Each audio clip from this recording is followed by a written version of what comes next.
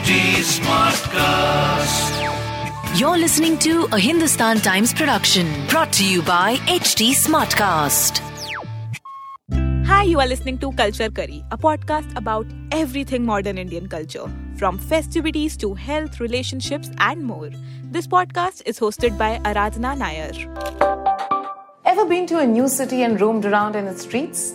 There are many things in and around the city which represent its culture. It includes the food, the architecture, the places, the markets, etc. Among all these things, one of the most prominent things is the city's public art. A public art is any media whose form, function and meaning are created for the general public through a public process. Public art is visually and physically accessible to the public. It seeks to embody public or universal concepts rather than commercial or personal ones. Previously, independent art created for the public like graffiti or street art was not considered as public art. Today, due to the relentless efforts of street artists, this notion is changing. In short, public art has the power to uplift the spirits of a city. Although public art seems quite fascinating at the time of its execution, an important question arises. The question is of its longevity. Here are the proofs through which we can tell that public art does have an afterlife.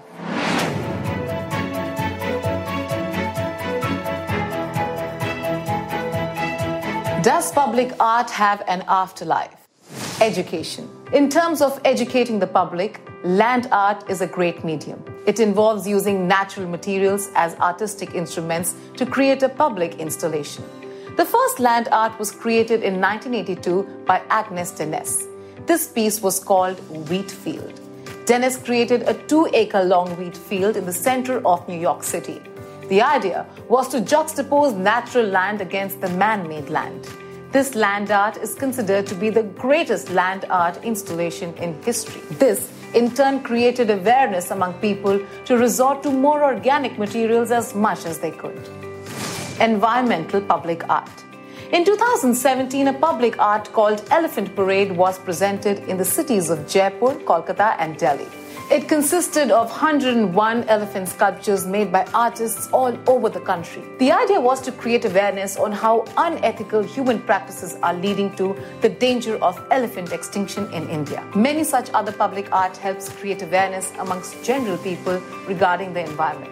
Sustainability. The concept of sustainability arises in response to the perceived environmental deficiencies of a city. Due to sustainability, art and engineering get amalgamated in the most efficient way.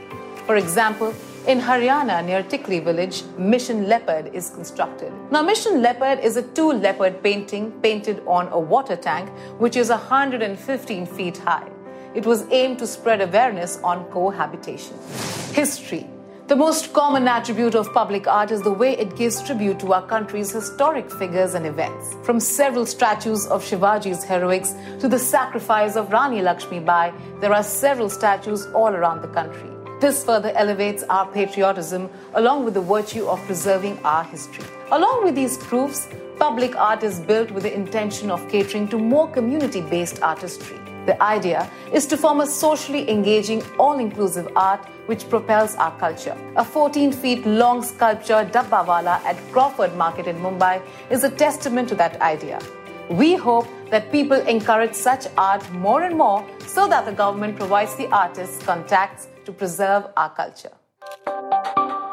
So that was it for this episode. We'll be back with another interesting Culture Curry story. To give us feedback, you can follow HT Smartcast on Instagram, Facebook, Twitter, YouTube and LinkedIn. To listen to more such podcasts, you can log on to www.htsmartcast.com or suno naye nazariye se. This was a Hindustan Times production brought to you by HT Smartcast.